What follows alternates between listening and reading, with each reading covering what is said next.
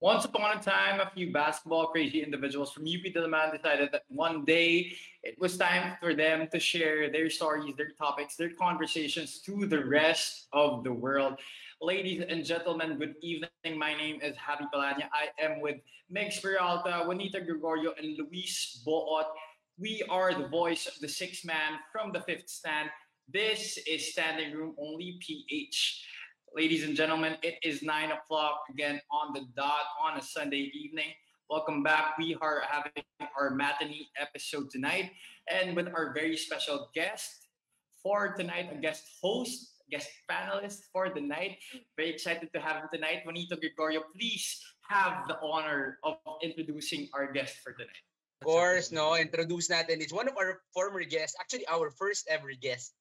And he's a very special guest because we're going to be talking about the PBA draft tonight. And this guy had his draft last year and was able to compete against most of the players that's coming into the draft this year. So we are very welcome and thank you for joining us, Gelo Vito. Thanks for having me, guys. Nice to see you again. DJ. Thanks for joining us, gentlemen.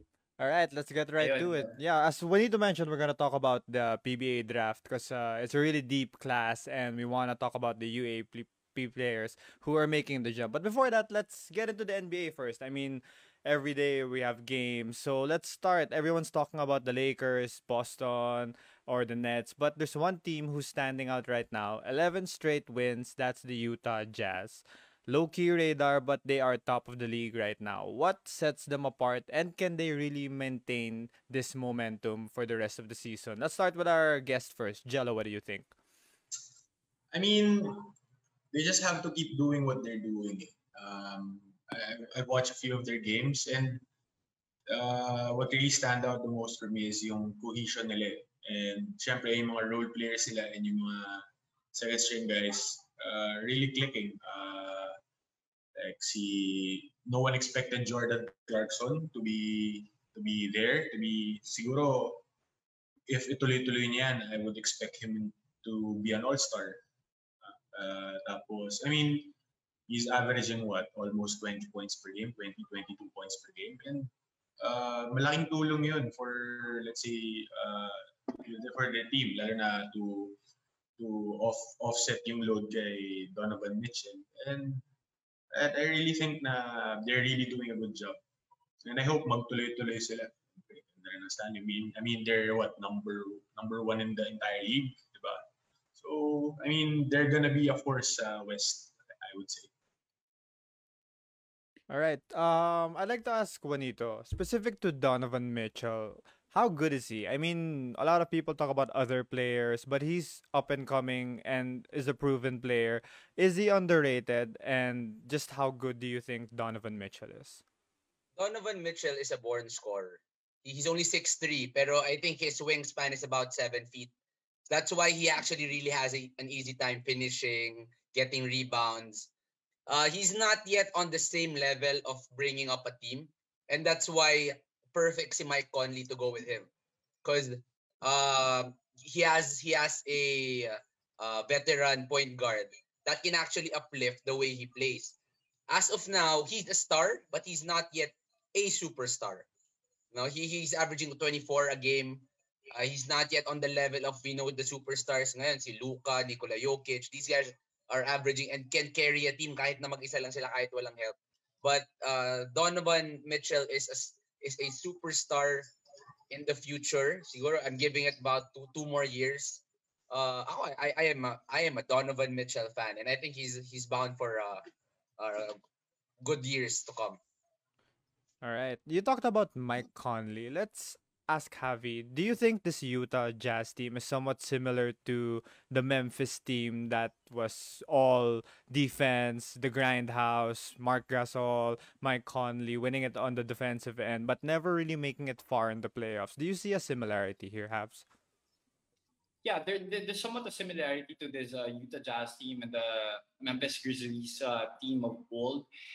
Yung Memphis Grizzlies kasi dati, grit and grind yan, di ba? That was their calling card. Defense was really the name of the game for the Memphis Grizzlies of old. But right now, what Mike Conley brings to the table is, the leadership on the defensive end. There was no doubt about it that Quinn Snyder's teams always perform well on the offensive end. But what Mike Conley brought to the table is that the defensive edge and that leadership talaga on the defensive side that Utah Jazz team never had in the years before that. And that's exactly what Donovan Mitchell also needed to get over some sort of a hump. What we could say going into this superstar seasons ahead of him, diba? Mike Conley is definitely a great mentor for Donovan Mitchell going ahead because Mike Conley knows what it takes to win in the playoffs and in crunch time. So that's why Mike Conley is really a good piece for this Quinn Snyder teams going ahead, and that Utah Jazz team is really performing well right now. It's no secret that they're performing well right now, and Mike Conley is a big part of that, definitely. All right. Speaking of defense, you can't talk about the Jazz without Rudy Gobert. So, Migs, I'd like to ask you about Rudy. Siya ba yung reason ba't talaga na-spread yung COVID sa NBA? I mean, wrong podcast. How good do you think Rudy Gobert is? Hey, given naman talaga na Rudy Gobert is one of the best big men, a real two big men in the NBA right now. Maraming bigs, but these kinds of bigs they don't play the center position eh. Si Giannis doesn't play the center position. KD is a big na hindi naman talaga big maglaro. So I guess it's Rudy Gobert. You can look at Nikola Jokic. Yung talagang true bigs. AD na really played the game na the way, the way the old NBA plays the game. But, going back like in general sa Utah, for me, what really sets them apart right now is what they did during the off season, rather actually what they didn't do. So unlike most teams, Utah just kept the team intact. Parang minor changes lang here and there, and then let's see what we can do with the same team. Remember before they got eliminated sa first round, they were what, a possession or two from winning versus Denver. Na Denver naman winning versus the Clippers. If the tides were on their favor for that few possessions, you wouldn't know eh. Baka sila pa yung na-face ng Clippers, sila pa yung naka-upset sa Clippers. Ewan pa natin ano magagawa nila against the Lakers, diba? But my point lang here is the Utah Jazz have been a really good team since before. I guess the biggest worry going into the season was how was the chemistry because of the whole COVID issue. Kasi nga, Rudy Gobert naging pabaya nga sa COVID. Nagka-COVID din si Mitchell. Marami nagka-COVID sa team nila. And medyo nakita yun nung simula nung bubble. Pero ngayon, kita mo naman na wala na yun. Water under the bridge, we have to live with it. Hindi naman niya sinadyang magkalat ng virus sa ibang tao. And kita naman sa Utah na sometimes patience works rather than just making all the changes that you need. Keep your coach, keep your stars, keep most of your core, and just tweak your pieces a bit to match the whole team.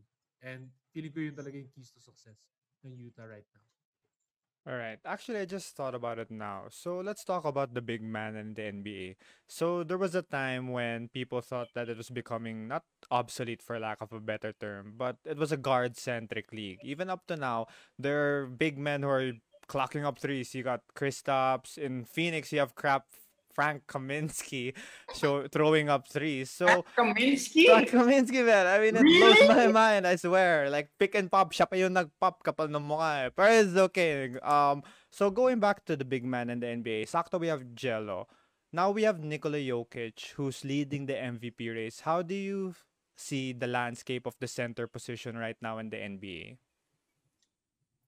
I would say na it's ever transforming. I mean, it's really evolving na to play five out na setting na dapat you should be able to play all positions, whether you're 5'10" or you're 7'1" or 7'2". Kasi based on like yun nga, syempre ako I've been in basketball for like some time and now I'm coaching.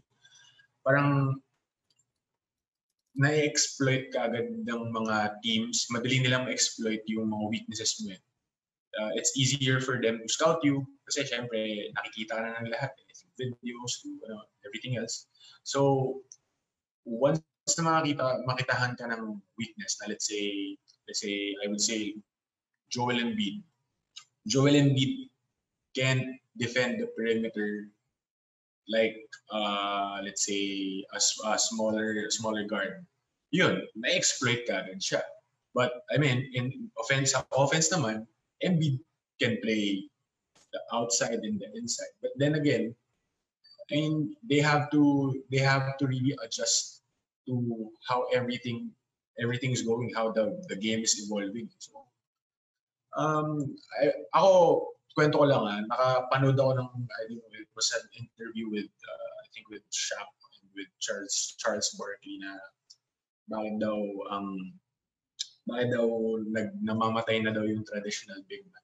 Obviously, the game is evolving eh. I mean, people exploit you, people see you as a liability. Talagang ilalabas na yan. So again, they just have to adjust and just to kumbaga sabayan mo.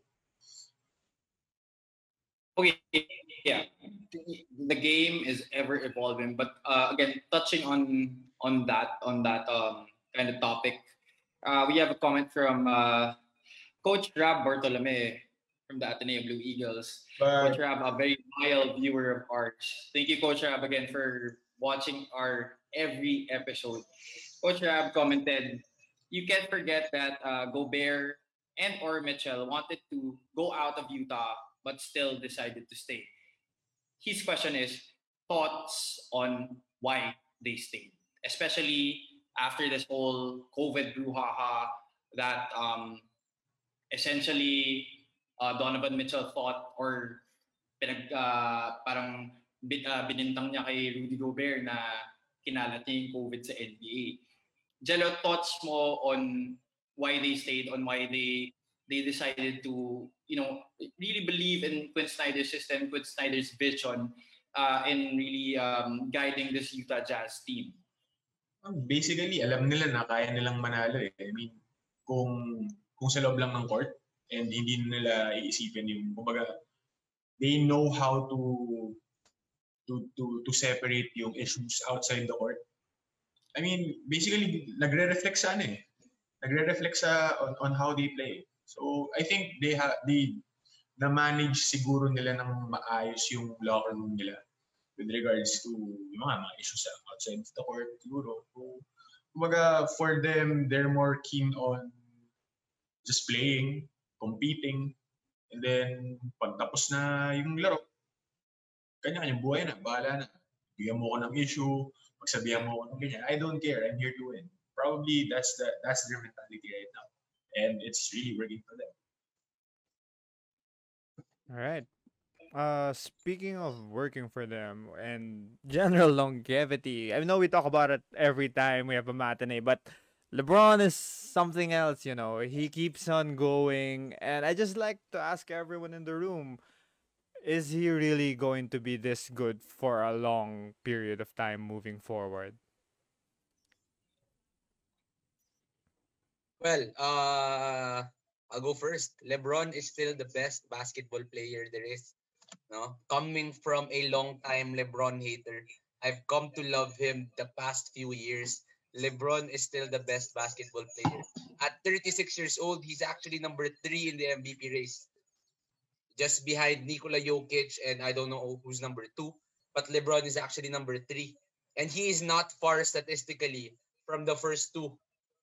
And so when he still, if the Lakers still gets more wins and actually ends up number 1, he has a really good chance of winning the MVP again at 36. And funny doon, everyone said na AD was gonna be the star, stats-wise, si AD na yung pero wala eh. LeBron is still LeBron. And I've been saying the past few years na parang pababa na si LeBron. I think it's gonna be another 3 more years of peak LeBron. So I think 39 is still gonna be averaging 25, 8, and 8. Sana. Ako as the LeBron fan over here, I'm not gonna be so certain if for the next 3 years. Bias. No, honestly feeling ko he'll be dwindling down na rin naman. Because if you look at the key stat na ginawa niya this year, the key figure niya, he's averaging what? 32, 33 minutes per game. That's the least his average minutes ever since nag-start siya sa NBA. Kasi rookie year niya what? Tingnan ko stats dito ngayon. 40 minutes per game rookie year. Ngayon 33 na lang, 32, 33. And we can expect those minutes to continue to dwindle down. Actually ako sa fantasy, nakachamba ako kay LeBron sa isa kong league. Kasi ang dami nag-isip na yan, parang marami yung mga kumbaga ala Kawhi Leonard, mga days off, ganyan. Tawag dito, load management. Pero hindi, ang ginawa ng Lakers, hindi load management. Minutes restriction ang ginawa nila kay LeBron. Limited is playing time, limited is yung impact sa court para din hindi rin siya as tired going into the postseason. But, his minutes, even at 33 minutes, it's still very productive. 8 rebounds, 8 assists, 25, 26 points. Medyo gumaganda pa rin yung field goal shooting niya. Free throw pa rin. Ewan ko, ano nangyari? Bakit ganyan pa rin free throw ni LeBron? Never naman naging magaling. But, diba? Give it, okay na yan. 36 na yung tao eh. Pero ganyan pa rin siya kumilos. I'm sure he'll still be a starter until 38, 39. And then we'll see what will happen after that. Kung magiging, will he retire? Or feeling ko he'll be the guy na he'll just play until di na niya kaya maglakad eh. Parang Vince Carter. Ganun. But yeah, we'll see where that goes. All right, just to stir the pot a little bit, Jello and Habs, your thoughts on LeBron, but while keeping in mind, in the East, the Brooklyn Nets are 8-2 in their last 10 games. They've won 3 or 4 straight. They're starting to heat up. They're a super team. Is it going to be really the Nets and Lakers so far for the NBA Finals? Your thoughts on the super team versus the Lakers? Go ahead, Jules. Siguro with both their standings and what they're showing right now, I mean, I guess there's a chance that they would meet in the finals. But again, pagdating kasi ng playoffs, it's a different story. I mean, nag-iiba lahat.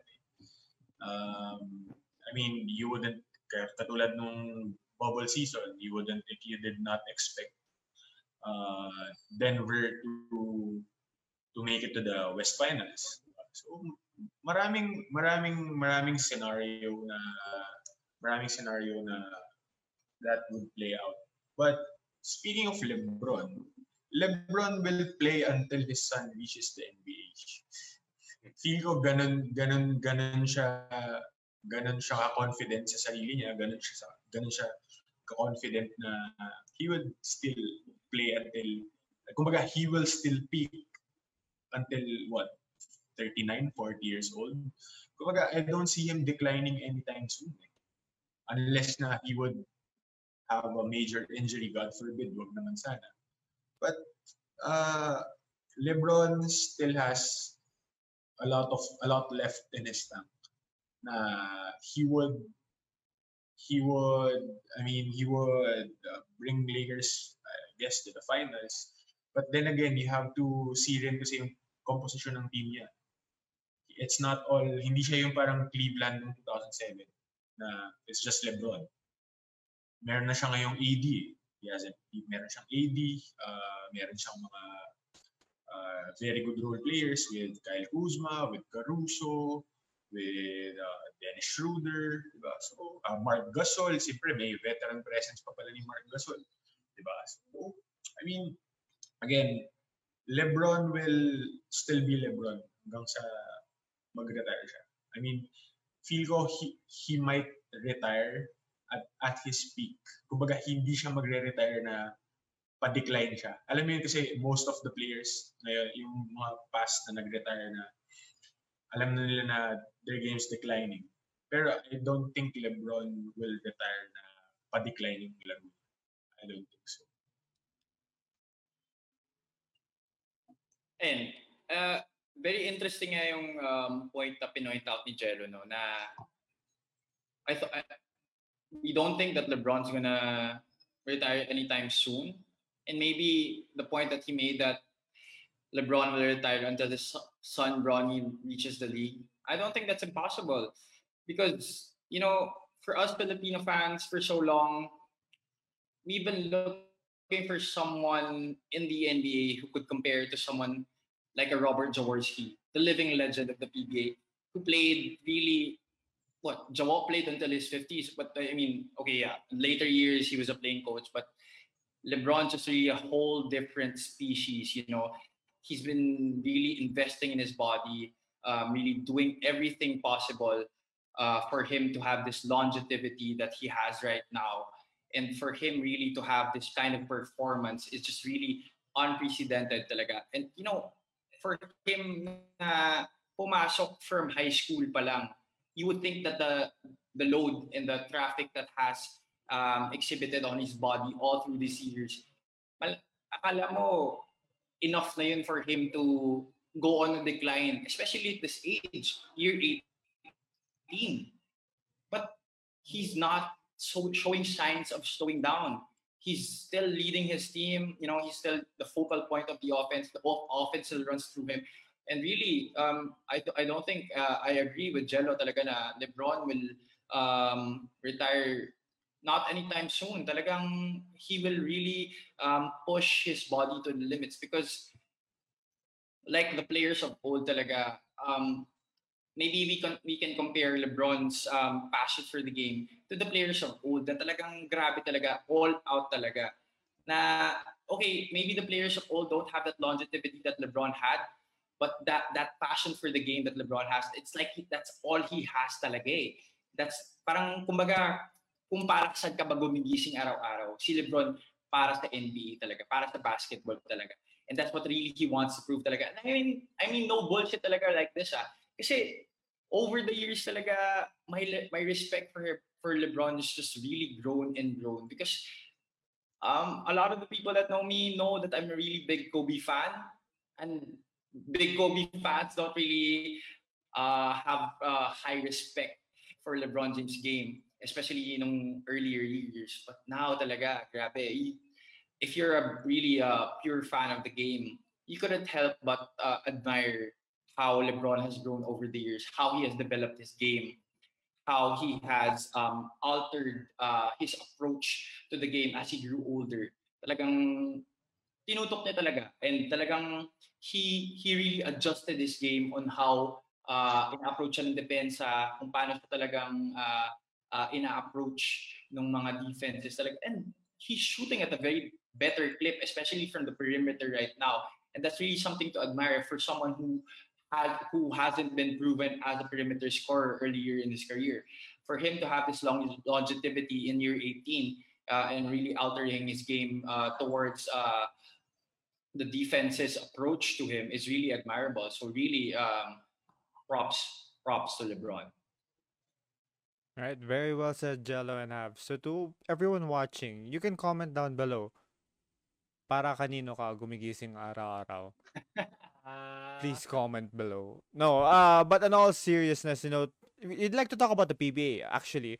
So speaking of super teams, players who can do it all. I mean, let's address the elephant in the room. There's been a lot of talk on social media recently about the recent developments with regard to CJ Perez. For first draft pick and future star, if not already a star, going to be traded to an already stacked SMB. There's again at this point we'd like to remind everyone we're not a news outlet and that we'd very much appreciate if you'd comment and weigh in on this discussion. So I'd like to ask everyone in the room, what are your thoughts on this trade between the Terra Firma Jeep and SMB? Let's ask Jello first. I mean, nag-push through na ba yung Wala pa. I mean, it haven't. It's structured. They're gonna restructure the trade. Okay. Nasa trade committee na raw eh. Okay. Pero I've heard it. Trade committee. I've heard about it. I mean, I don't wanna speak about the business side of it. Pero kasi, I mean, again, this is basketball. So, pag-usapan natin yung basketball aspect of it. Di ba parang ang sinabi nila was for CJ Perez, San Miguel would give up 3 players and their first round of this coming draft, right? Which is I think the 8th pick ba or the 9th pick, 8th pick ata. So basically, Terra Firma will get the first overall pick and the eighth overall pick sa first round. Um, ang question dyan is, worth it ba? Kumbaga, yung makukuha mo bang dalawang first round pick, would that level to CJ Perez? Yung talent na makukuha mo dun sa first two picks, will that level out with CJ Perez's talent? Yun yung pinaka-main issue ko dun. Why would you give up your top player na who's 27 na I think is starting to peak. Kumaga nagsa-start pa lang siya mag-peak. Kumaga he's the two-time scoring champ for the past two seasons. So, for you to give up that for two, let's say first rounders, I mean siguro yung Terra Firma nakakita sila ng future siguro dun sa dalawa na that would cover up for CJ Perez. But again, kumbaga meron ka na eh. Meron ka ng CJ Perez na kakapitan eh.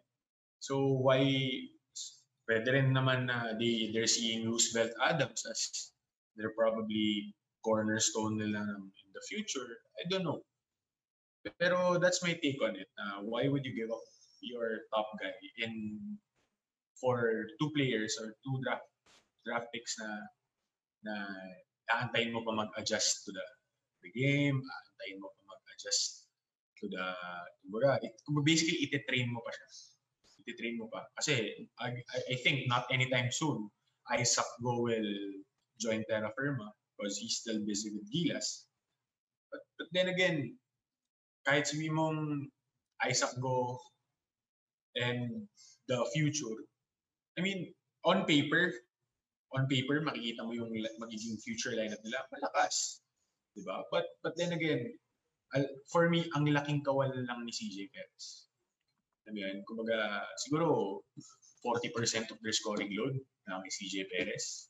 40% mawawala agad sa team. So I guess Terra Firma has plans in the near future, but that's my take. Medyo lang, pero that's my take. All right. How about the Umix, Juanito, and Habs? I don't want to delve into the question a little more. I don't want to point fingers, but what are your thoughts and takes on this particular scenario? May thoughts naman din ako on this. Well, if you look at yung ideas on draft, parang mali sa akin yung idea na you're going to draft a star player for a chance to get a potential star player. Parang kung gagawin nating NBA talk, will you trade Luka? Kasi baka magaling talaga si Zion Williamson. Magaling na si Luka, sure ka na magaling yung taon to eh. Ba't ka pa magre-risk sa possible na magaling, possible na mas magaling, mas hindi kasing galing? 'Di ba? Ang labo nung defense nung the draft idea. Although like looking at it, it does look lopsided on, since nga medyo role guys plus picks for, one of the best players in the PBA right now. But I guess what we also have to look into is the economics of it all, yung market talaga. Because if after CJ Perez's contract with Terra Firma, hindi mo na masabi kung saan mag-assign yan eh. Ewan ko lang paano yung cap space, yung mga, wala naman tayo mga bird rights, wala naman ganun sa PBA. Diba? Kumbaga, biggest bidder lang talaga. Dun ka malalan. They might just lose CJ Perez to a big ticket team to free agency na wala lang. So yun siguro iniisip na ng Terra Firma, cash in na tayo ngayon kasi small market pa lang tayo eh. Paano natin kakalabanin yung mga yan kapag pre-trade na? At least ito, meron pa tayong consolation prize. And I guess that's one thing that the PBA should look into. Paano ka naman mag-adjust with those kinds of things, di ba? So ayun, yun lang naman thoughts ko on that. I just want to add on what Mick said. He talked about the economics of the PBA, yung small market, big market teams. I just want to touch on what former PBA Commissioner Noli Alas said, na there shouldn't be a team in the PBA na aims to to lose. Kumbaga, ang dapat aim ng bawat team sa PBA is to win. So it's a really very complicated situation that a lot of fans don't understand. And tama yung sinabi ni Mig na talagang, some maybe along the way, Terra Firma wouldn't be able to satisfy CJ Perez's wants and needs contract-wise, and maybe well, it is what it is. There are a lot of under the table deals in the PBA. You don't know about that, and that's why talaga it's really governed by all these big market teams, the SMC teams, the MVP teams. But yeah, for me talaga, I just really wanted to highlight that basketball standpoint, that why would you trade your franchise player for very less of value na players? I mean, okay, I get it na Coach Leo Austria sees that his core is getting older and he wants to get younger talaga. He really sees into the future. Okay, very understandable. But hey, you're getting the franchise player of a different team and you're not even giving up someone from the rotation of the San Miguel Beermen. You're getting all reserves, bro. JRS, Sean McCants, and a few first round picks. For me, talaga, the clamor of the fans is really right that they should include one rotation player at least from the starting five in that trade deal, for that trade deal to look like a legitimate deal. Because if that falls through in that current situation, that's really lopsided, because you're trading away the face of a franchise. You're talking about a guy who has won Rookie of the Year, who has already won PBA Mythical Team selection, and you're just trading him away for a bunch of reserves and a few first round picks. No matter how deep of a draft we're heading into, that doesn't justify the fact that CJ Perez is really the face of the franchise of Terra Firma, and really, there's no justifying it the way that the deal is situated right now. No, I speak for myself and not everyone here. It's bullshit. It's Wow. bullshit. Okay, Um, when I'll second you on that. It's pure bullshit. okay, pare, this is the PBA. Okay, I've been wanting a nice competition. It's just becoming SMC versus MVP and we all want good competition. Diba? We all want good competition. So the fact that parang ayaw manalo ng Terra Firma is super frustrating for us basketball fans. For us basketball fans, that we don't treat basketball as a sport, we treat it as a religion. And PBA is the top league in the country. Pero parang nagiging joke time na siya. If you guys actually go before the pandemic, wala nang nanonood ng live sa Araneta, sa MOA. Sobrang onti na because the respect of the people is so low. Dahil us as fans, parang nakaka-frustrate na panoorin to eh. Ano naman, ang galing na naman niya, pipitasin na naman to.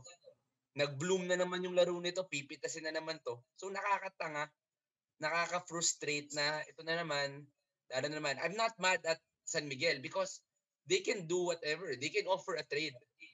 Ang mas nakakainis yung tumatanggap. Dahil, sige, why not? Why not? Diba? Yun yung nakaka-frustrate eh. And for me, I'm sorry but I think it's bullshit. Pare, wag mo isipin yung tumatanggap. Kasi fair yun pag alam mo na talaga yung totoo. Yung commissioner dapat yung masipag magtingin talaga dyan. Nakita niya yung tunay na trade. Hindi lang yung Wala eh. trade na naka-announce. May trade committee naman daw, bro. May trade committee naman daw. So doon tayo sa trade committee. So maybe speaking for the whole of SRO PH, PBA trade committee, please make it right. All right, but for conversation's sake, one point that was taken by Gelo was that they are betting on the drafts. In short, to give away our best player, we are betting that the first and eighth pick will be worth it. Why? A reason why is we're coming up with one of the deepest draft classes there is ever going to be. Why? There's no UAP, there's no NCAA. The players want to play. It's time to jump to the PBA. Let's go pro. Let's talk about, well, we started this podcast being UAP fans, and sadly, there are a lot of players who we're never going to see in the UAP scene anymore. So, off the bat, one person who you'll miss in the UAP knowing that he's declared for the draft. So, let's start with Migs. One player, just a name. Will Navarro, syempre. Juanito, Aldrin Melesio. Javi. Well, Dina, I was really banking on Jamie Malonzo being the top pick, but definitely I would have loved to see Jerican Messi in his final playing year for Adam Shepard. Jello. The way that he failed to perform in his last season, I thought he was really primed for a breakout year this year, and I was just sad that it wouldn't happen anymore. All right, Jello, your player. Syempre, UP. So I would go with Jun Manso. Yeah. All right. So let's Amen. dissect it a bit. Let's go team per team, Let's start with the defending champs. Hurrah! Will Navarro's not gonna play. Nabawasan sila ng player. Thank you, Lord. Pero syempre, nandyan pa rin si Dwight Ramos. Anyway, let's talk about Will Navarro, You guys don't know Ateneo. May mga tinatawag. Di ba? Parang sa kanila, okay lang. Okay lang. Will, do what you Good want. luck, We'll Will. be fine. Best wishes. AMDG, bro. We'll be fine. Sige, let's talk about Will Navarro. Player comparison. Does anyone have any player comparison? And is he a first round steal? Jello. Player comparison, I would say with yung compare ko siya to what he played in the UAAP, hindi yung magiging possibility na position niya, kasi I think sa PBA, I think he might play the 3 at some point. Pero siguro at the 4 position, I would say he's like a Justin Shua na smarter and more patient, I would say. Kasi Will Navarro, nakalaban ko na siya since season 80 ng UAP, and I would say he's a very, very smart player. Taas ng IQ niya. Siyempre, coming from both the San Beda and the Ateneo program, I mean, hello, basketball IQ yung taas niya.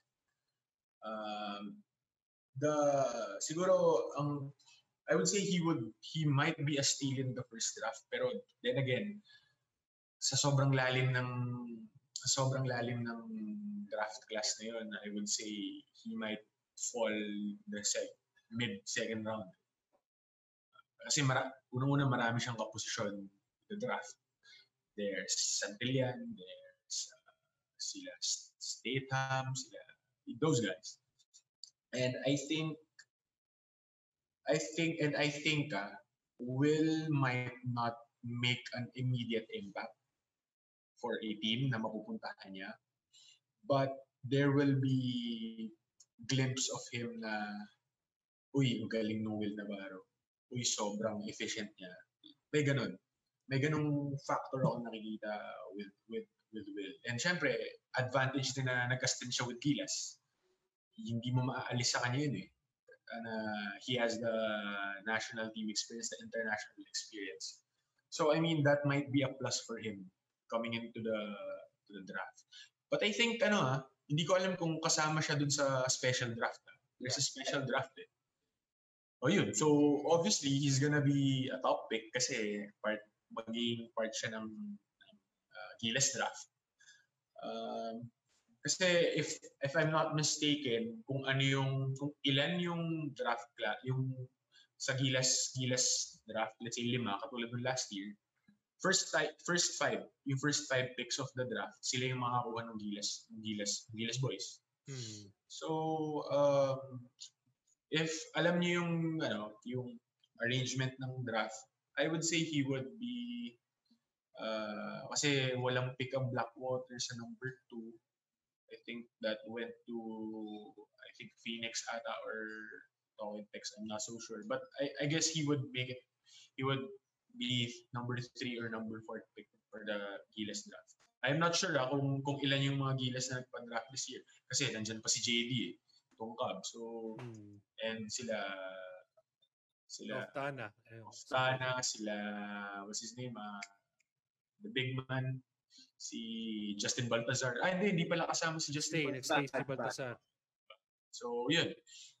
But we'll see. I'm really excited for Will to see sana he lands on a good team and sana ma-utilize siya. Kasi, I mean, yung IQ na madadala niya sa isang PBA team is grabe, napakataas.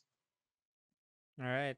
Actually, we forgot to mention the possibility of the Gilas special draft. So that actually changes the landscape. And to be completely honest, I don't fully understand it also. So, given Will Navarro, let's throw it to Migs, our resident Ateneo fan. What does Will Navarro really bring to the table? Does he really compare to Justin Chua, who's also a product of the Blue Eagles? Actually, I would compare Will Navarro to Justin Chua's partner in crime back in college. What Nico Salva could have been in the PBA. Medyo Nico Salva kind of flopped in the PBA. No offense to him. But yun yung role ni Will Navarro eh. He'll give you the points when you needed the most. He'll give you the clutch moments when you needed the most. And ako, actually feeling ko si Will Navarro, PBA ready na siya eh. I remember this one play, Ateneo UST, season 81 ata to. 2-on-1, fast break Ateneo. Binabantayan si Navarro na UST player. Libreng-libre si 30. Pwedeng alley-oop layup, alley-oop dunk. Ginawa ni Navarro, pinilit niya. Yung pasa mo, di ba? Binatukan ni 30 si Navarro, pasa mo. Nakita ko doon, si Navarro, pag may opportunity siya, na siya mismo gagawa, may skill siya, kaya niya. Feeling ko actually nasa stunt siya sa program ni Coach Tab na hindi niya nabibigay yung full potential niya magbakaw, mag star player moves. Kumbaga, I will do what you tell me, coach. Pero kung binigyan siya ng opportunity to shine, feeling ko he can really shine. And if a team na medyo maluwag-luwag yung space were to get Will Navarro, give him the minutes, give him the primary option, I feel like kayang-kaya niya magpakitang gilas dun. And unlike most Ateneo draft picks na magaling sa college, hihina sa PBA kasi sistema players, feeling ko Will Navarro baliktad. Mas magsha-shine pa under the PBA.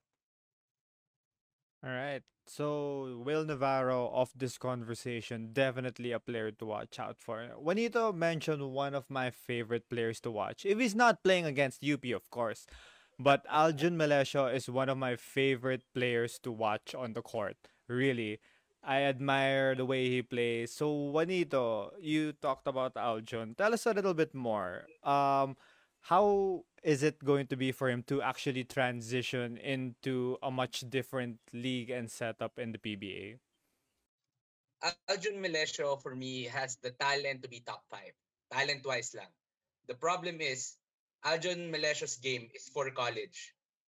No, he plays fast, he plays behind the arc. Hindi masyadong gusto niya free flowing eh. 'Di ba? Sa PBA ang bagal na eh, sistema, pass up, post up, galaw-galaw. So ang labanan doon is playing as a veteran na eh. 'Di ba? And Aljun Melesio still has that game na fast-paced, takbo tayo, bana tayo tres kahit may depensa pero pasok. 'Di ba?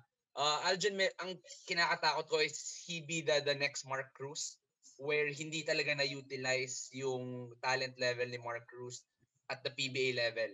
But talent-wise, he's top 5 for me. Kayang-kaya. But, realistically, I think he's gonna be drafted maybe early second round. And hopefully, he lands on a team with not much guards para siguro at least magamit pa rin yung kanyang talent levels and mapakita pa rin niya yung exciting game na meron siya. All right. I'd like to throw it back to Gelo, given that you've played against Aljun. Do you think he's ready to play in the PBA? I must say, kaya niya. But then again, he has to find his niche. Na parang, let's say, an Anjo Carab, Mm. an L.A. Revilla, or let me throw it in via Diego Dario. Diba? I mean, those guys are small, but nakahanap sila ng paraan to to stay in the league. Kasi, I mean, yan naman ang yan naman ang parang I mean, kailangan mong gawin when you're in the league. You're in the league, may kontrata ka, you get drafted, you're given a contract. The next question is, how long can you stay in the league? That's the question. Kasi then again, every year, new player comes in, new players emerge. So the main question there is, can you prolong your career? Obviously, no doubt, Aljun Melesio will get drafted. Aljun Melesio will be signed. But then again, how will you prolong your career in the PBA? I think he has to really be unique. Kumbaga, maging unique ka. Kumbaga, there is something na you're special in doing. I mean, pwede yan ang dalhin kung ano yung pwede niyang gawin yung ginagawa niya sa UAAP. This pesky guard, napakabilis, very shifty. He can bring that to the PBA. But then again, mas maraming players na matatalino sa kanya, lalo na yung mga veteran na yan. Yung mga bilis-bilis na ganyan, isang pitik na lang, tapos ka. Diba? I mean, speaking of reality in the PBA, yan talaga. Kasi nga, players find ways to prolong their careers in the PBA. And I think Aljun should really find his niche once na makapasok siya ng PBA, whether it be a spot-up shooter, whether it be a pesky defender, whether it be someone who forces the tempo, kahit ano, basta mag-stand out siya. He will stay in the PBA for long. All right. So to you, Aljun Melesio, as a UP fan, I'm glad you're leaving, but as a fan of the game, I wish you well. All right, Javi. Before we talk about June, you talked about the cream of the crop first. How good is Jamie Malonzo? He showed us in his 1 year in LaSalle. He can hop, he can shoot, and he can definitely play. Can this transcribe in the PBA? And if you, Javi, were in charge of making the call for the first pick, would you pick up Jamie Malonzo? Oh yes, definitely 100% talaga. Jamie Malonzo has all the tools to really prove to the PBA that he can be the number one overall pick. He has the size, he has the athleticism, he has the perimeter game. He can defend both inside and outside, and that's what really sets him apart from all these draft picks. He has that experience from college ball in the US, and that's why I think Jamie Malonzo really has what it takes to be the number one overall pick in the PBA. And I think really the team that would draft him would really have instant impact on that team just because of his sheer energy. You know, a player with that kind of size, that kind of athleticism, that kind of wingspan can really bring so much, especially in a league like the PBA, where the game's so much slower. But with Jamie Malonzo's size, that wingspan, that energy that he can bring to a team talaga, kayang-kaya niya magkaroon ng instant impact to whatever team that drafts him. Right, let's go around the room. Jello, Juanito, Migs, do you agree? First draft pick, if you were given a choice, Jamie Malonzo. If no, who would you rather pick? Migs first. Malonzo rin ako, dude. Hindi ako, ang one thing ko lang mabatagdag. A lot of the other highlight players are... Mix Tagalasal yun, ah. Oh, gets naman. De. A lot of the highlight players are probable first picks. Straight from the US, diretso sa Pilipinas, straight from somewhere else, papunta ng Pilipinas. Ang lamang ni Malonzo, naglaro siya 1 year dito. Alam na niya yung Philippine basketball. And, UAAP, PBA, it's different. Pero Philippine basketball is the same wherever you go. So, hindi siya mag-a-adjust masyado to how the game plays. Yung pace, yung physicality, yung, that kind of setup. So, feeling ko, on the get-go, he'll be able to succeed agad. might not be the best player of the draft when they all retire. Pero right here, right now, pagdating sa day one, siya yung best na sa simula pa lang. Ako, I think I'm not I don't think Malonzo for number one. Just because Terra Firma is number one. I don't see Jamie Malonzo as someone who can carry a team, but someone who has star numbers on a role player role. Gets ba yun? Pretty much like a Troy Rosario. Yeah. Troy Rosario is averaging 17 and 10, pero he's not the one carrying the team. Kung titignan niyo yung role ni Troy Rosario, he's just a role player with star player numbers. And I think that's what Jamie Malonzo brings. I think for number one, I can someone who can carry a team for Terra Firma, and the perfect CJ replacement is Joshua Munzon. Dahil this guy is a pure scorer. This guy is talagang talent, talagang buhat kung buhat. And I don't think Jamie Malonzo is that type. Jamie Malonzo suits better if he's gonna be playing for a team with a really good system, with a really good veterans. I think for me, number 3, if mahuhulog siya sa NLEX, that's gonna be perfect for Jamie Malonzo. Meron palang bias to eh. May ganun. Daddy, bigyan ng allowance. No? Yun pala yun. Still study from home. Humihingi pa rin po ng baon si Juanito. This show is brought to you by the LX Road Warriors. But sorry, mag-interject lang ako dun sa sinabi ng Juanito. Tama yung sinabi niya na talagang Jamie Malonzo is the perfect role player talaga for any team. But yeah, if we're gonna take into account the Terra Firma is gonna get the top pick in the draft, if they're gonna replace CJ Perez, you're gonna want to look at Joshua Munzon. But yeah, if you wanna look at energy, if you wanna look at defense, if you wanna look at athleticism, Jamie Malonzo has all these tools. But yeah, if you want to really replace someone like a CJ Perez, Joshua Munzon is the right way to go. Right. How about you, Jello? Given all of that information from the three of them, would you take Joshua Monzon or would you go the other way with Jamie Malonzo if you had a choice? Ako, minsan lang ako mag-agree kay Juanito, but I agree with him this time. I agree with him this time. Kung papipiliin ako, I would go with Joshua Munzon. Bakit? Joshua Munzon, veterano na yan eh. He has already played in the ABL for what? For how many years? Kumbaga, nung nag-ABL pa siya at that time with, I think, if I'm not mistaken, with Westport Malaysia Dragons. Star na agad siya dun eh. Kumbaga, he's already making waves at the time. So, yung experience niya, being a quote-unquote pro overseas, yan yung madadala niya sa PBA. Yan yung madadala niya with Terra Firma. Pero, but then again, he's been out of the 5-on-5 scene for quite some time. Dahil nga, he's representing the country for the 3x3 team. We'll see how he adjusts. He's not like an Alvin Pasaol who played in the NPBL na medyo na-prove niya na he can play both ways. Diba? So, I'm really excited on how Jamie Malonzo and Roosevelt Adams play together. Malaki yung I'm really excited to see them work together, and I'm really excited on how Terra Firma will utilize him, Joshua Munzon.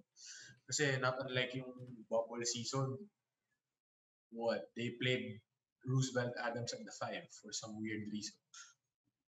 Diba? So, tingnan natin kung how does pan out, how that will pan out.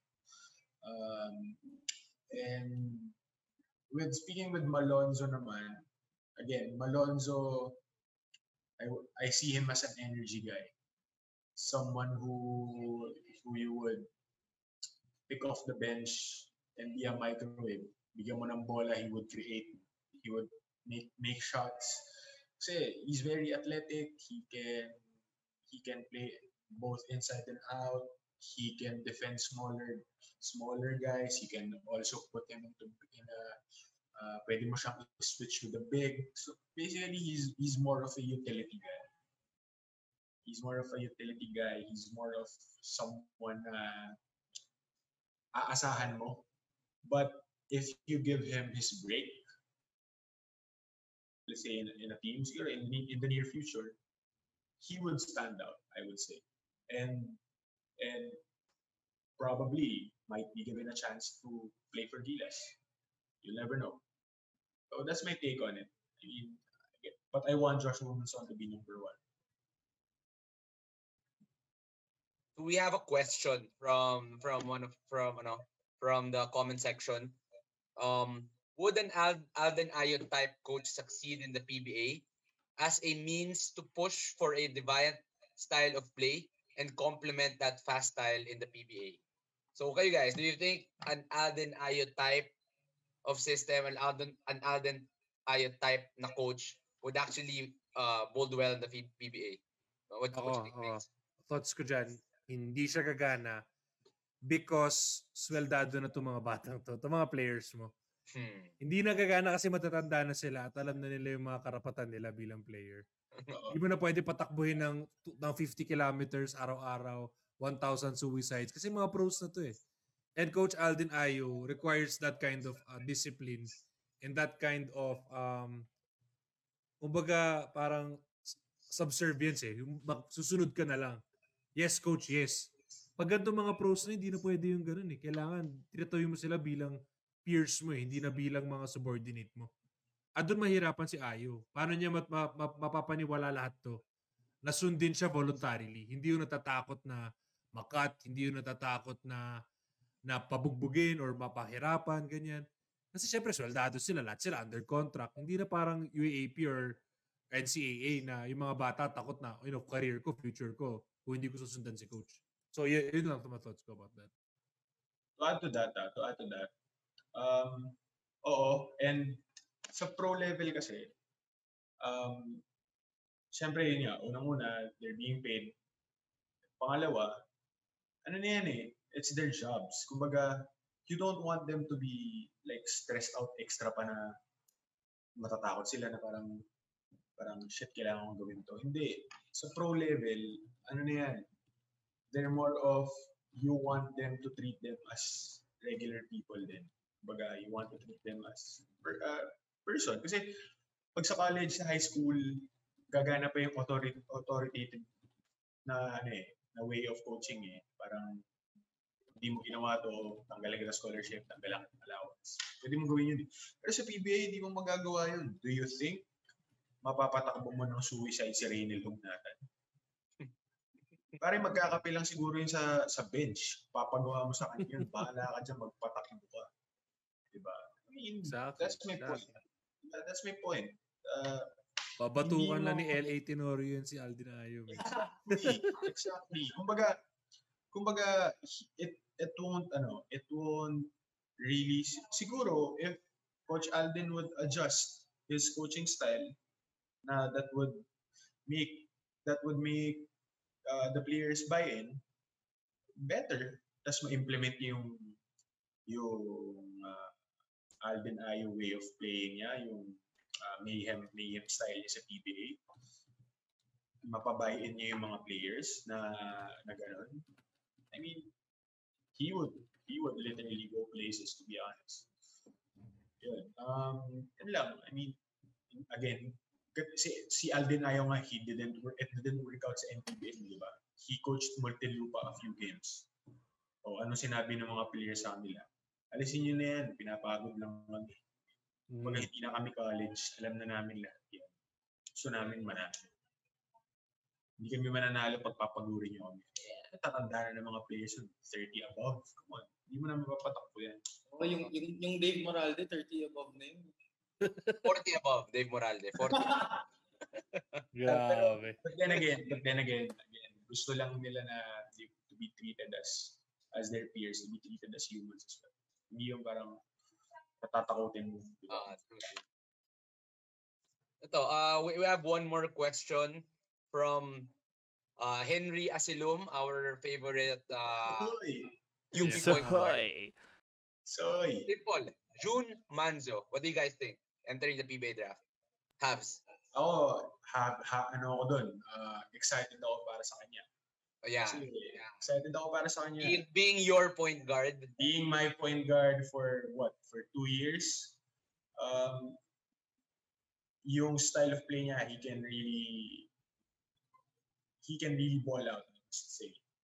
Kung siguro kung makasama. And yung work ethic niya, kung mapapansin niyo, kasi I've been with him for like 2-3 years. Grabe yung work ethic nun. Hindi niyo lang napapansin. But he's very hardworking. He's very passionate about what he's doing. Then again, point guard eh. And hindi naman siya ganun kalakihan. But then again, he has to find something in him na magsa-stand out siya. I mean, ganun lang naman yan eh. Whether it be a very steady na point guard, which he's always been, to be a scoring guard na pag kailangan score, or to distribute the ball, kaya niya yun. Ako, that's my take na kaya niyang gawin. But, yan, syempre, kung kaya niya rin makapagsabayan sa physicality, makipagtirahan siya dyan, which he does all the time. And he would really pan out. He would really be successful in the PBA. Sana mabigyan siya ng break. Lalo na sumabay siya sa draft class na napakadaming guards. Diba? So I hope I hope na mabigyan siya ng break and madraft siya. Ikaw, Habs, what do you think? June Manzo. I mean, guys, kayo, Luis, Migs, Juanito, you know how much I criticized heavily June Manzo's play with UP.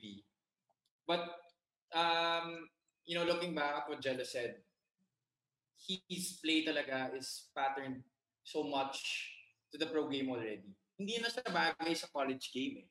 Hindi na siya bagay sa college game. He's very, clever. He really knows how to work his way on the offensive sets. And sobrang magulang talaga eh. Sobrang magulang talaga. Larong Bisaya, pare. Sobrang makikita mo talaga yung IQ niya eh. That's why hindi siya bumagay talaga for me talaga, honestly, hindi talaga siya bumagay sa system ng UP because, with UP having a lot of weapons and a lot of scorers on the offensive end and having June as the point guard, okay, yeah, matalino, marunong gumalaw sa offense. But June really kasi dissects the offense on a different level na hindi bumabagay sa college game. Because sa college game, everything is a lot faster talaga. Na, you don't have to dribble much more for you to create opportunities for your teammates, which is what June was doing in UP. That's why for me it didn't work dun sa state niya sa UP. No diss to him, great player. I know how much he really shined in Cebu, but for me it didn't really work for him in UP. But I'm really optimistic about who drafts him in the PBA. I just really hope the team that drafts him in the PBA, yung team talaga na kailangan ng leader talaga sa point guard position. Maybe Terra Firma needs this also. I hope they give him a break at some point and really bagay talaga sa pro game si June Manzo. All right. If I can give a take, I like June Manzo, but honestly, I'd rather see the name of the person who asked the question on the board first. Henry Asilum, I want to see your name in the PBA lights if you're still watching. But thank you for throwing in that question. Actually, we could go about this given the deepness of the draft all night. So I'd like to ask a quick round robin around the room. Quick answers. First person that comes to your mind, personal opinions, one-liner. Who will give an instant impact once they are drafted? Migs. Santi Santillan. Juanito. Juanito. Anton Asistio. Anton Asisio has also declared for the draft. Javi Palanya. Okay, I will not really go with so much logic on this pick, but judging from bias and experience, I hope he goes to the right team. My former teammate, former two-time UAAP Juniors MVP, Jerry Pingoy. Gelo Vito, your instant impact draftee. Ito siguro hindi pumasok sa utak niyo. Pag hindi niyo naisip to, Larry Muyang. Larry. Oy! Alright. Impact. My Good personal move, good answer, move, good Alvin move. Pasaol. Where else are you gonna find a player like that? Pasaol Come versus on. Muyang, man. Alright. Reverse naman. Possible late steal. Sleeper pick of the draft. Jello, you first this time. RK Ilagan. Pucha, tama. Solid. RK. Avi, RK Ilagan. Late steal? sleeper pick. Sleeper pick. Wala. I'm gonna be very biased talaga at this point eh. The Eric Pascal of the Philippines, Jason Delfinado. Yan. Bro. FEU native, ah. FEU native. FEU. Juanito, your late steal sleeper pick. Hindi masyadong na-utilize, but if you need a point guard who can pass and really see everything, Philip Manala. Uy, pwede. I liked watching Philip Banana. Migs. Ito alam ko, one-liner dapat. Pero feeling ko kailangan ko defend yung sagot ko. Feeling ko, James Laput, sir. Defend mo talaga yan. Defend mo yan. Defend mo yan. Kaya ito hindi naman tanga yung mga tao sa Lasal. Hindi rin naman tanga yung mga tao sa TMG. Feeling ko, pangit lang talaga yung napasukan niyang situation sa Lasal. At hindi lang din siya sanay sa Philippine basketball going into his one and done year sa UAAP. So Migs, I'd like to interject lang on that fact, no? Masabi mo ba na hindi na-utilize ni Jermaine Beard yung tools na dinadala ng isang James Laput sa Lasal? Feeling ko may mapapakita pa siya eh. At feeling ko kung late pick, tapos malaki naman siyang tao, height is might pagdating naman sa PBA. Kaya nga na first pick si Isaac Colas yan, di ba? Height is might naman yun eh. So, ewan natin, baka naman. Pero feeling ko, kung ako last, medyo dulo-dulo na, bakit hindi? Feeling ko may kamanda against James Laput, promise. Kapag sumikat siya, sana naparod niya to. If you're watching, I'm supporting you from the very Alam niyo naman na re-record natin tong lahat ng episode natin. So, talagang lahat ng declaration natin dito, kung magkatotoo, pag sumikat talaga yung mga late draft picks na yan. Heard it first here on Standing Room Only PH. Yeah. Oh, with that being said, my personal pick, David Murrell. If he lives up to the hype to being like Chris Newsom, you heard it here first. Maybe he'll have the opportunity and maybe he'll become a sleeper pick. Last one. Who is your personal favorite player to watch out for? Who do you want to see the most play already in the PBA? Javi first. For me, okay, sorry talaga, pero judging by his journey talaga, his playing career from high school until now, I'd really love to see Jerry Pingoy really ball out in the pros. Pingoy grew up with a father who played in the PBA as well. And Juanita knows this, Jello knows this. We played with him before. I was his teammate before. He was really on a whole nother level in high school.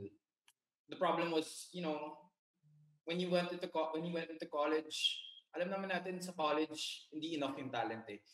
You have to really look for somewhere that you will find your niche in, somewhere that you will really time your, yung pag-angat mo sa UAAP. It's not really all about talent eh. Kasi sa high school, okay, wala masyadong magaling. Pero pag abot mo ng college, well, and especially right now in the PBA, talent talaga, you know who really stands out. And I hope really Pingoy really finds his niche in the PBA and I really hope na mapakita niya talaga kung anong kaya niya ipakita, kung anong napakita niya sa high school. He wasn't really able to show it when he was in college with Ateneo, with Adamson naman. I know for a fact, and maybe a lot of my teammates would really agree with this, na Franz Pumaran really put him on a leash in Adamson. And that's why he wasn't able to have much more playing time than Jerome Lastimosa. But really, Pingoy can bring different things to the table. He's a very agile guard. He's a very good defender. He knows how to time the ball, especially on the defensive end. He has very high IQ. And guy's a very, very great offensive player. And I really hope that he gets his break in the PBA. To add to what you said, Javi, I hope the people na yung commissioners ng UAP schools who made the Jerry Pinkoy rule are watching. Because kayo naman talaga yung sumira sa career niya. Exactly, bro. 2 years siya nakatenga, kumakain Exactly. lang ng katip foods. Exactly. Kesa talaga mapakita yung kanyang talent. Diba?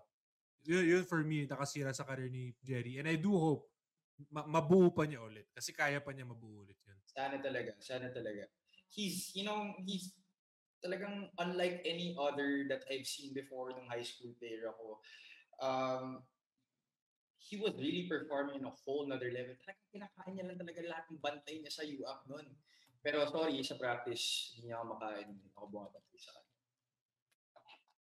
All that for that end, Javi. Really. Joke. Yeah, really. I got to see Jerry play also in high school. He was really something else. And on behalf of Standing Room Only, we hope that he does succeed. All right, Juanito, your favorite player out of the draftees? Actually, I have two guys who I want to succeed. They're medyo on the lower end, probably on the draft stocks, but I believe in these guys. First is Gelo's high school teammate Andre Paras.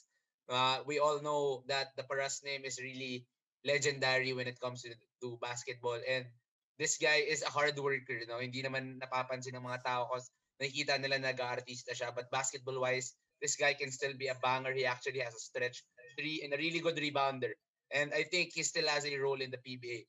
Secondly, being one of the first friends when he arrived in the Philippines. I'm really rooting for JJ Española. He's entering the draft. This guy has really high IQ, and uh, being one of the first friends, nakita ko yung growth niya of being here in the Philippines. So I'm really rooting for JJ. Bro, that guy has unbelievable stroke, bro. Ganda ng bitaw. Oh, pare. True. Sobra. All right, Migs, do I have to ask you or is it really Will Navarro to? De. Dalawa akin. Yung isa, I just wanted to wish, I just wanted to send, parang best wishes to Gia Velosa. Because I do remember him. Kasi naabutan ko pa sa elementary sa Ateneo yan eh. Parang 2-3 years older ako sa kanya. And dun pa lang, kinakainan niya yung mga batchmates ko.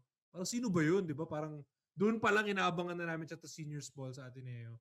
Didn't really pan out the way he would have wanted his UAAP career. But I do hope na mabawi niya. And actually, yung number one answer ko for this question is one of my most hated players for the last season. Alex Stockton, man. Imagine niyo, pikunin niya si Romeo, pikunin niya si Abueva, pikunin niya si CJ Perez, si Labolic, lahat yan.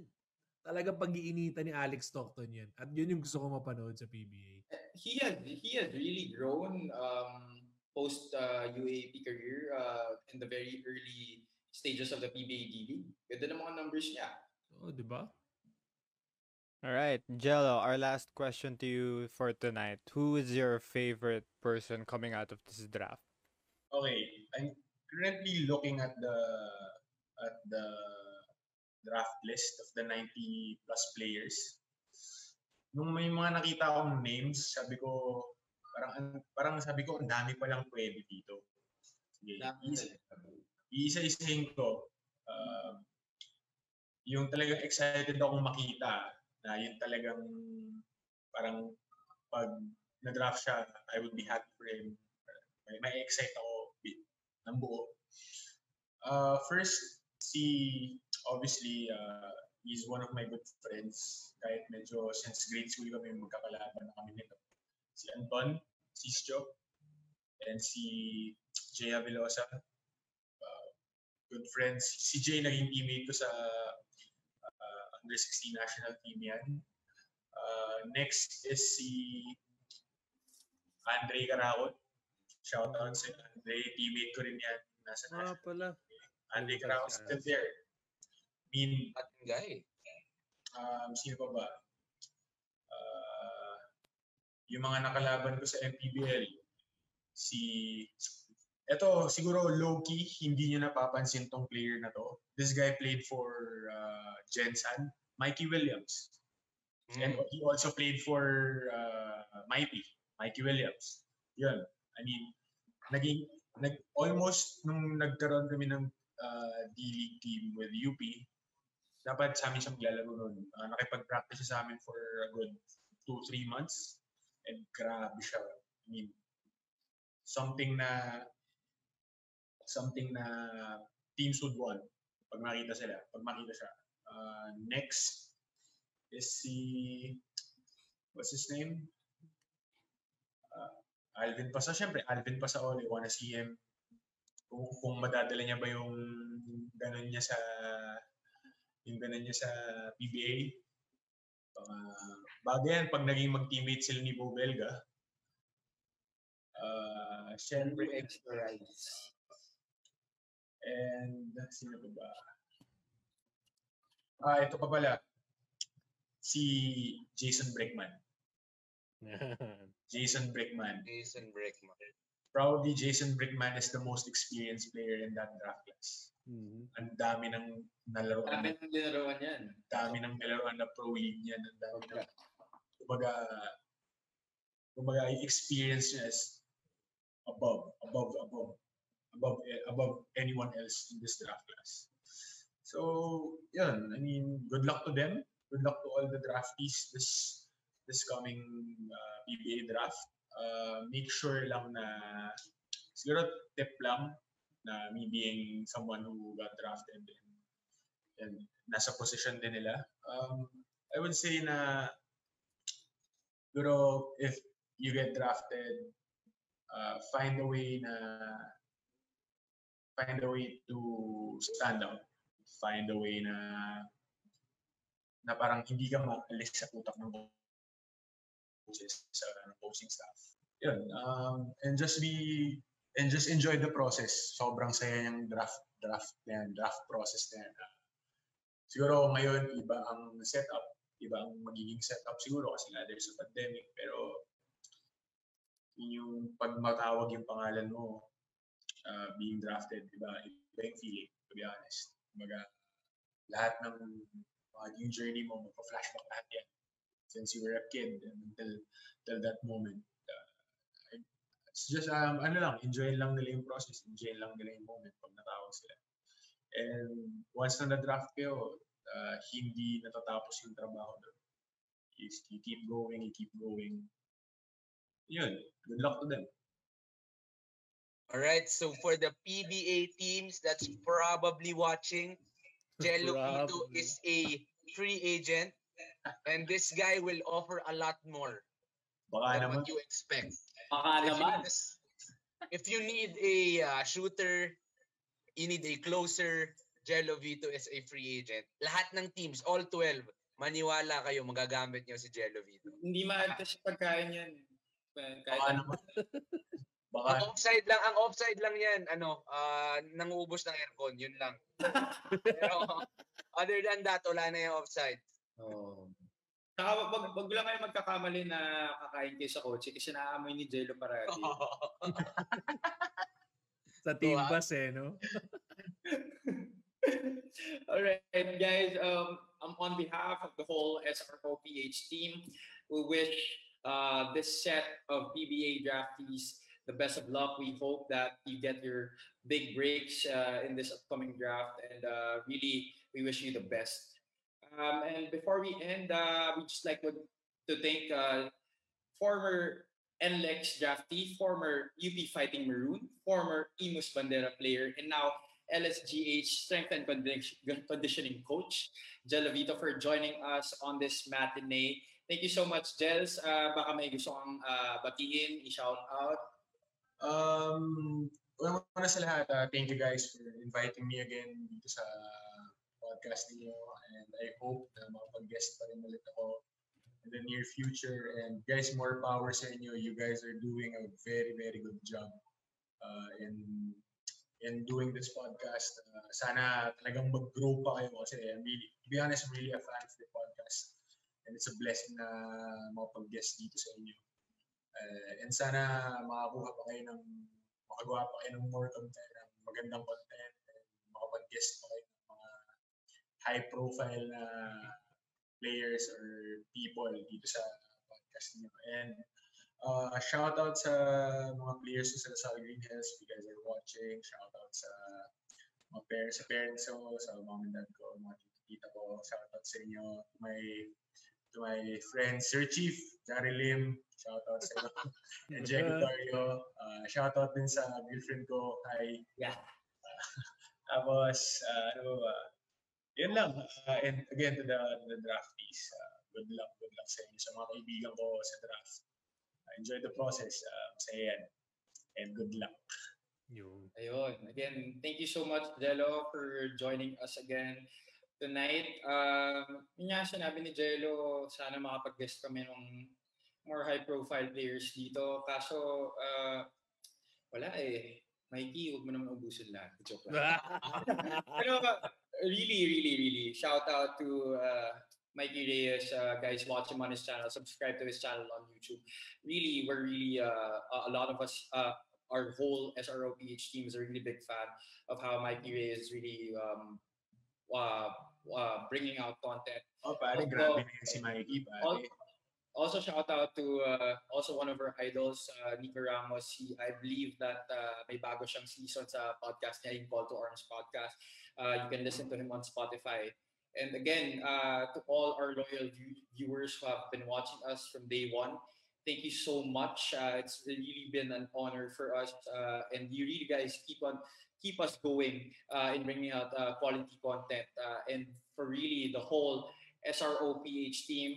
Migs, Luis, Juanito, thank you so much for tuning into us. Again, before we end, I'd like to plug in our social media accounts. If you guys missed our live episodes on Facebook, you guys can catch us our audio on Spotify. Just key in Standing Room Only PH on the search bar, and we are also on Instagram at sro.ph and on Facebook www.facebook.com/Standing Room Only PH SROPH. I'm sorry. And then for Migs, Juanito, Luis, and Jello, thank you so much for watching us again on this Sunday night. We are very grateful for your attention. Guys, this has been the voice of the sixth man from the fifth stands. We are Standing Room Only PH, over and out.